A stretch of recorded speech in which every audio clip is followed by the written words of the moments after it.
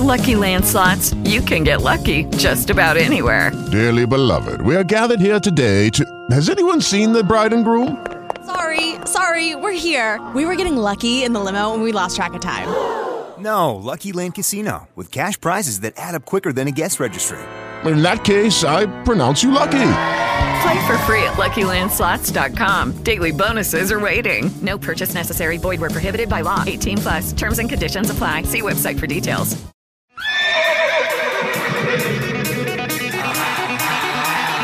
There will be no death by inches. This is the Broncos Daily Podcast with Brandon Krisztal. I want everything. I want all the meatballs and the pasta, you know?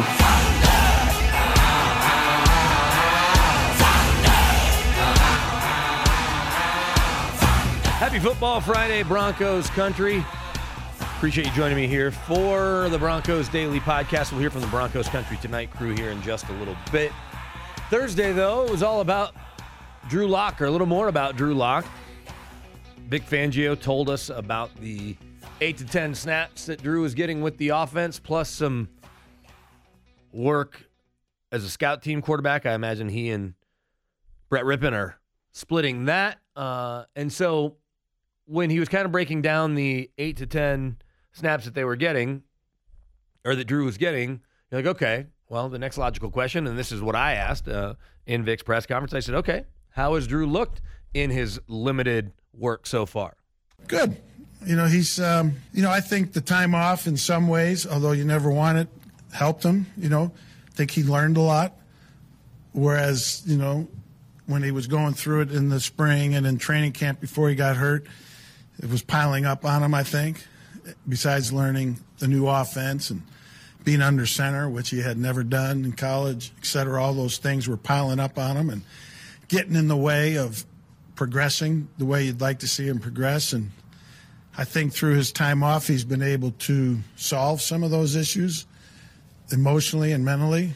And I think he's looked a little bit better the first 2 days, albeit 8 to 10 snaps, half the scout team snaps, very limited sample. Kind of a surprise to hear the head coach heap praise really on anyone. Derek Wolfe would joke early in the offseason or throughout the offseason that he was asked, what's it like to get a compliment from Vic Fangio? He says, I don't know.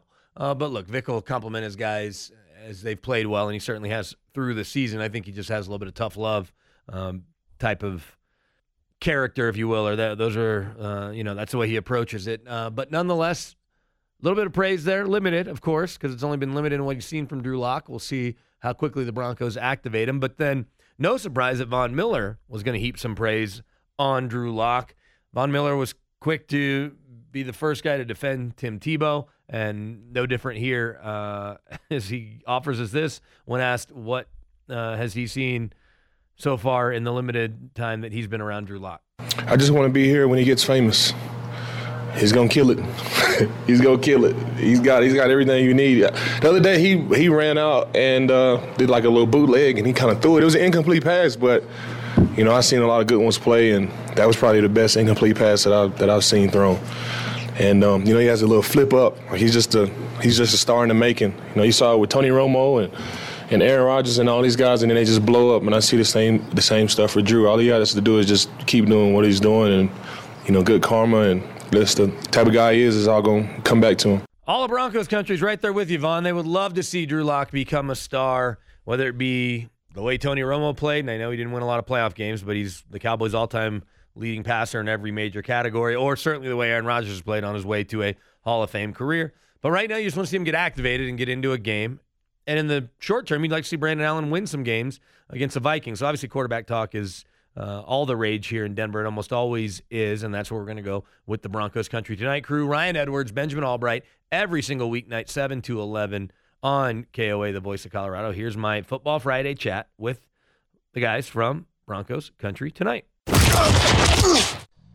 All right, guys, fresh off a bye week, I imagine the thing that has filled up the Broncos Country Tonight airwaves the most this week has been conversations about the quarterbacks. And so, Ryan, I'll start with you. Is it that people are hopeful Brandon Allen can win a couple games, or do you think the general public is ready for Drew Lock even this week against Minnesota, which we know won't happen, but is the clamoring that loud, at least on your show? I wouldn't say it's that loud yet. I think that people can see a guy making his first start. There were some inconsistencies.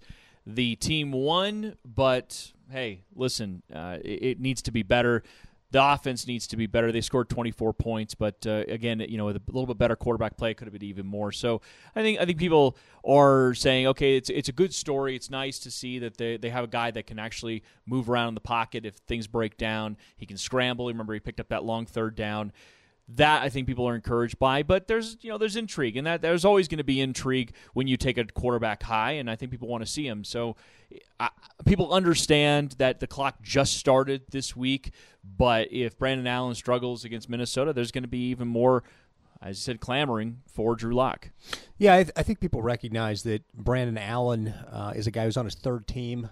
He's a guy that's been in the league a few years, and I think winning that football game bought him a reprieve in the sense that fans like, okay, well, you've earned another shot. You earned it by winning. But the underlying current is everybody wants to see what Drew Lock has. We invested a second-rounder in him. The Broncos tried to trade back into the first for him and were unsuccessful, ultimately getting the better deal. They don't get the fifth-year option, but they do get the better deal, I guess, in terms of in the second round. So I think everybody's just kind of, we'll see what Brandon Allen has in the interim. I think that's kind of the feeling. It's like if he happens to win a few games, hey, maybe that perks us up. And if he doesn't, well, we weren't expecting much, but he looked, solid enough to be a spot start guy. But what I think I appreciated about Vic Fangio and what he did early this week is he said that the play of Brandon Allen does have an impact on when and where we see Drew Lock. Because if he just out and out admitted no, it doesn't really matter what he does, we have a plan and we're going to stick to the plan, then if you're Brandon Allen, you're kind of like, all right, I'm just counting the snaps, I'm counting the days until I'm going to be out of here. Actually, Brandon Allen, you do control your destiny, even if that's not true. He at least has the perception of that, and I think it's a fair way to assess almost any player in a locker room. Hey, you keep playing well, we keep winning with you, we're not going to go anywhere else. I do think it's kind of true, and a win at Minnesota would, I don't say send shockwaves, but certainly send a message to the league that, all right, the Broncos are better than their record indicates, which is something Von Miller said Thursday, and we've kind of said all along. We can cite those close losses to teams that they had beat. But I think what will get tricky, and this is why we live in a world of hypotheticals, is if Brandon Allen and the Broncos lose against the Vikings but then go into Buffalo and win, and so they're still mathematically in it, and you're not ready with the Chargers coming in to make that move, but you've split these two tough road games, and I think that's where John Elway and Vic Fangio, depending on the order you want to decide who has the toughest decision, have a really tough decision. Yeah, and I think that's really where all this hinges on, is what happens the next two games. If you win both those games, well, your eyes are kind of opened because Brandon Allen will have had to contribute to that against some pretty tough defenses on the road, and that might warrant a longer look. And that is possible. I'm not saying it's plausible. I don't expect it to happen, but if it does, I would be happy to be wrong and be like, you know what? Hey, we might have something here. Let's take a look. You never know. 6-rounders can pan out. It has happened, whether it's Gardner Minshew or Tom Brady, whatever. You notice the order I put them in there. I did. Because when most people think 6-rounders, they think Gardner Minshew. Then they go Tom Brady. Then Tom Brady, right.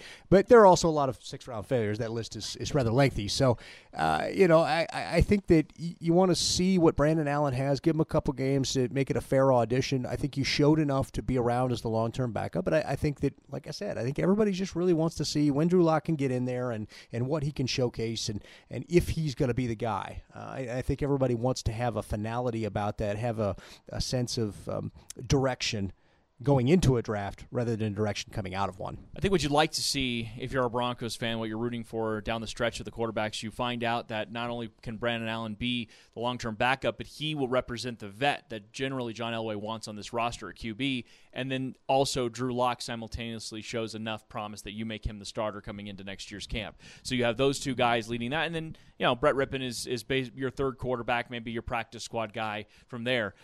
What you don't want to have happen is where we're talking about all these possibilities. Well, you see just enough that you open things up for a competition, or you see just enough where we got to spend the top pick in our draft on another quarterback, because then you're going through the lumps of another young quarterback, and then you got a room of unprovens once again. That could lead to another year of losing. The Broncos don't want to go there. They want to find out in these final few games what they have at quarterback. And like I said, in my opinion, the perfect scenario, Brandon Allen shows you enough that he's the vet that they have on this roster, and then Drew Lock is the future.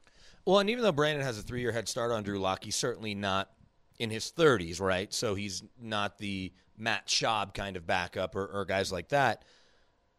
And I know this is taking a big leap, but let's go best case scenario. John Elway had Gary Kubiak with him for a number of years, and then Bubby Brister at the end. But John and Gary kind of grew together, and I think it's interesting, and we can get to Gary and the Vikes here in a sec. But you look at where John had to turn to when he needed a head coach to do what he wanted to do, and Gary had always been right there with John and even deferential at times. So if these guys could grow together, you're solving two birds with one stone, and I don't know if that's the best idiom to use, but you can also then focus on an offensive lineman in the draft, which is, I think, where everyone would feel comfortable knowing you've got that left tackle shorn up. Is that the right word? Shorn up. Because this draft is so deep and you're picking anywhere between 7 and 12, 13, 14, 15, where there's a lot of tackles available.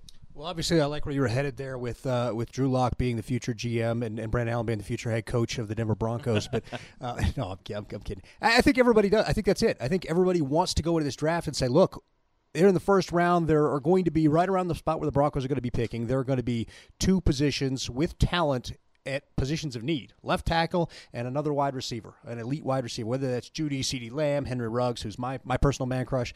But there's talent there, and the Broncos don't want to have to sit there and invest another pick like that in a quarterback when you can fix other areas. The offensive line has been a problem for a long time in the John Elway era. And there are plenty of criticisms out there about John Elway, and if you want a valid one, the valid one is that offensive line has never been what it should be. John should know the value of an offensive line, and the investments that they've made there oftentimes have been high-dollar free agent investments in guys that were often injured, Menelik Watson, Juwan James, Okung, or draft picks that didn't pan out, like Schofield, like Sambraio, Garrett Bowles. So, that seems to be the issue with the Denver Broncos, and those two positions are the two biggest glaring needs on this team, a complementary receiver for Cortland and a left tackle.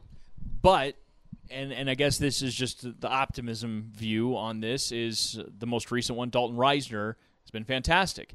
And did they not change the way they looked at all draft prospects that just 2 years ago? So maybe there's a bit of a momentum towards, hey, we actually know now a little bit better of what we're looking for along the offensive line. So if they do draft a left tackle, it's not going to be a repeat of what they ended up in the part of their analysis of Garrett Bowles. That, I guess, is where I draw optimism about that. But you're 100% right.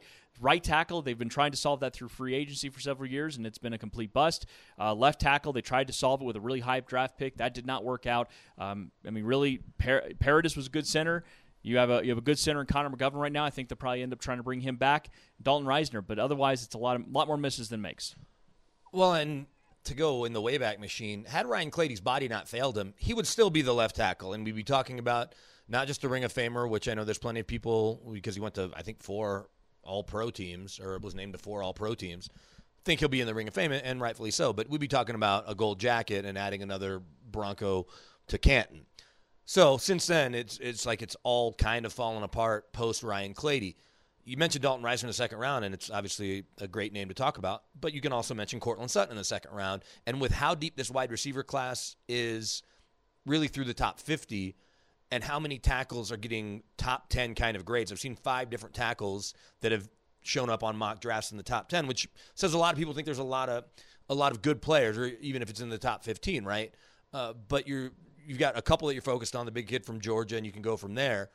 To have that generational guy, if you could get him and he can stay healthy, I feel like you can always find good wide receivers. Maybe not great wide receivers, but good wide receivers second round on. Well, for the Broncos, if they can get their left tackle, let's say they do take one in the top 10, then you're talking about the future of your left side of your offensive line is set. And think about what that does for your run game. Think about what it does for a young quarterback. I mean, it's a funny thing how sometimes I feel like in our business when we start talking about the need for offensive linemen, it feels like an unsexy position. But in the end, when you draft the right one, it changes everything. Does, and it needs to be the focus and the priority.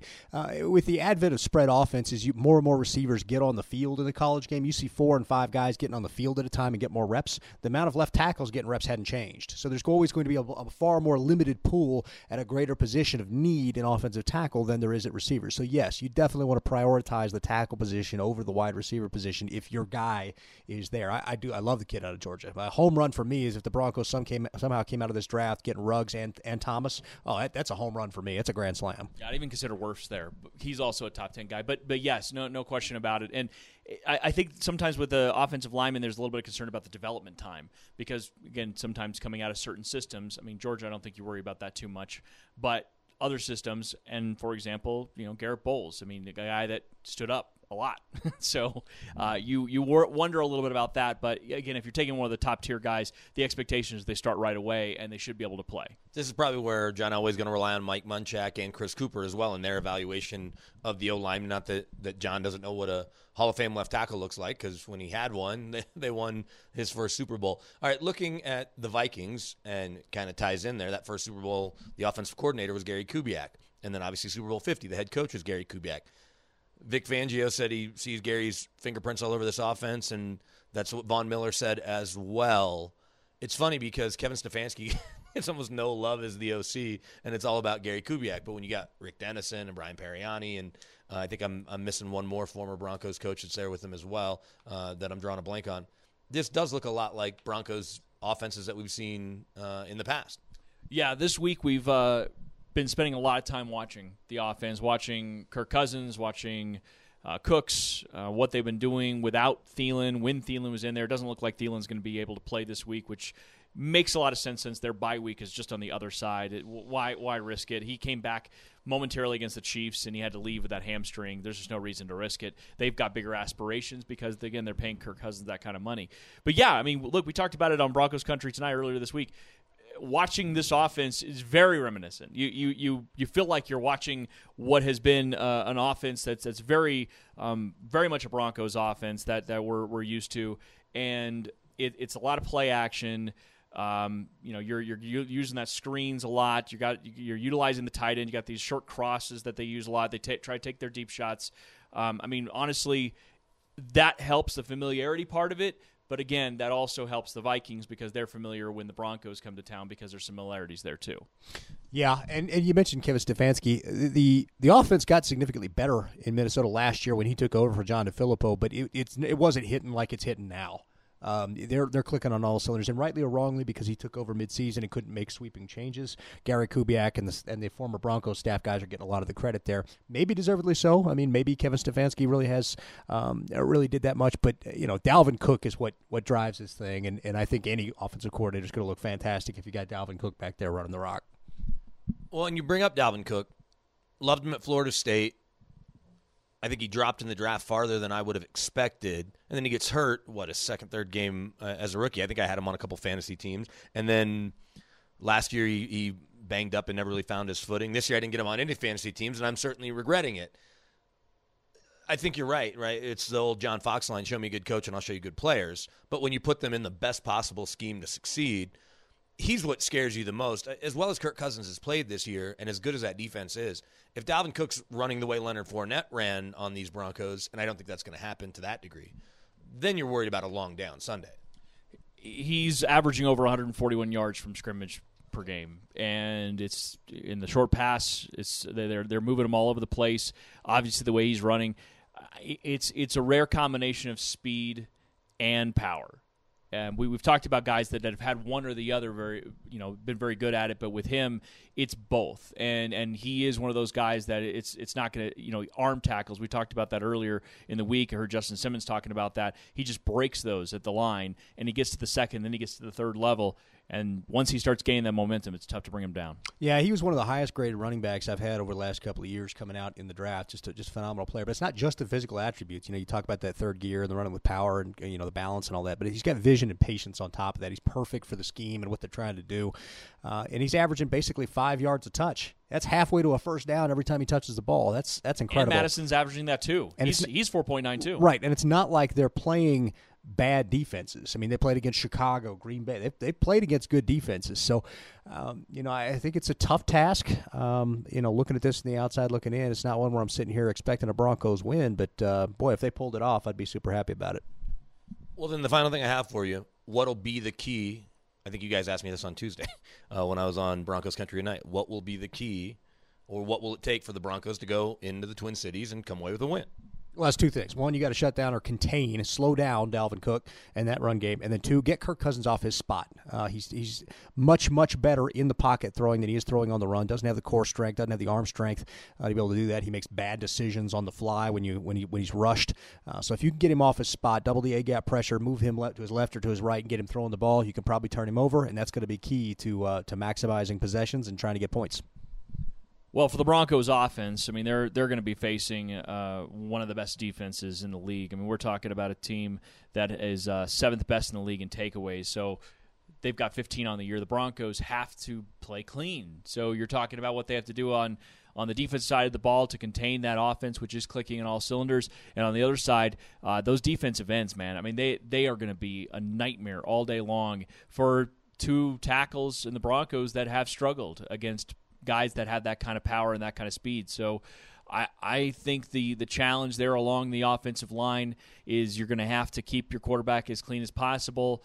You're going to have to get him mobile if he needs to escape, and you're going to have to find a way to run the ball against that front, which is going to be very difficult. And by the way, throughout that whole process, you can't turn the ball over. You can't get behind the sticks either, because if you get a holding penalty, sends you back, and you're going to be in third and long all day. You're going to have a problem. I said last one, but I am curious because we didn't get to this early. I asked Vic Fangio, what did they see in Cyrus Jones that made him want to bring him in? Did that move make a lot of sense to you guys? Moving on from Cody Sensabaugh is one thing, but we don't think Bryce Callahan's going to play, right, ever. And so Jones is a DB by trade, I guess, but he's a kick returner, and that's the one place you've actually been okay with Deontay Spencer. Is just saying, hey, Spencer, you need to be better, or is it just adding a guy for depth? I think it's both. It says, hey, Spencer, we got another guy in here. You need to let some of those balls down there near the 5 and 10. You let those go over your head. But the other part of this is Bryce Callahan came out and practiced. Was it Tuesday? He was no-go yesterday. He's going to be a no-go no-go Wednesday, no-go Thursday. That's he's going to get put on the IR. I'll just break it to you now. He's going to go on the IR. He's not ready. He's not going to be ready. They tried to bring him back, and it just hasn't taken. We've known about this for months, but now it's becoming official, and it'll become official either this week or next week. He's going to go on the IR. So at this point, it's depth. You know, you've had Callahan there as some kind of emergency option, hoping he'd get well. He's not going to get well. You bring him in. You hope that he can get up to speed. You liked what you saw. You liked what you've seen out of Devontae Harris. You liked what you saw out of Bosby, but he's not healthy. So you need another body in there, and that's what he is. And he's also a former second-round pick for the Patriots, which the Broncos have another one of those in Duke Dawson. Look, sometimes with these guys, they just might have a high grade on him, and they just always liked him. And I mean, that's kind of what I got. If you watch him play at Alabama, he's easy to like. Yeah, and that's kind of the vibe I got from Vic Fangio. It's like, it's just a guy we liked. And so you see a guy out there you liked, you had a high grade on him, and you're able to get him for nothing. And at this point, if you feel like you can make your roster better, you bring him in. And who knows? I mean, Cody Sensabaugh was playing on Sundays, but not a ton of stuff. Yeah, not sure there's a huge loss in Cody Sensabaugh. There's a reason that he was on the street as long as he was. No team in the offseason and no team through the preseason. And then, obviously, a huge pass interference call late in the Colts game. And Cyrus Jones just gives an extra dimension and depth that the Broncos haven't had. They don't have a lot of depth in a lot of places. So now you went from having no kick returners to two really damn good ones. All right, tomorrow, Saturdays with Suze. And then Sunday, we'll go behind enemy lines. We'll talk to Tom Pelissero from NFL Network. So I appreciate you listening. We will catch you Saturday, and then Susie and I will hop on the plane with the Broncos and head to Minneapolis. I'm Brandon Cristal. Follow me on Twitter at BK Denver Sports, and we'll see you Saturday on the Broncos Daily Podcast. With Lucky Land Slots, you can get lucky just about anywhere. Dearly beloved, we are gathered here today to... Has anyone seen the bride and groom? Sorry, we're here. We were getting lucky in the limo, and we lost track of time. No, Lucky Land Casino, with cash prizes that add up quicker than a guest registry. In that case, I pronounce you lucky. Play for free at LuckyLandSlots.com. Daily bonuses are waiting. No purchase necessary. Void where prohibited by law. 18+. Terms and conditions apply. See website for details.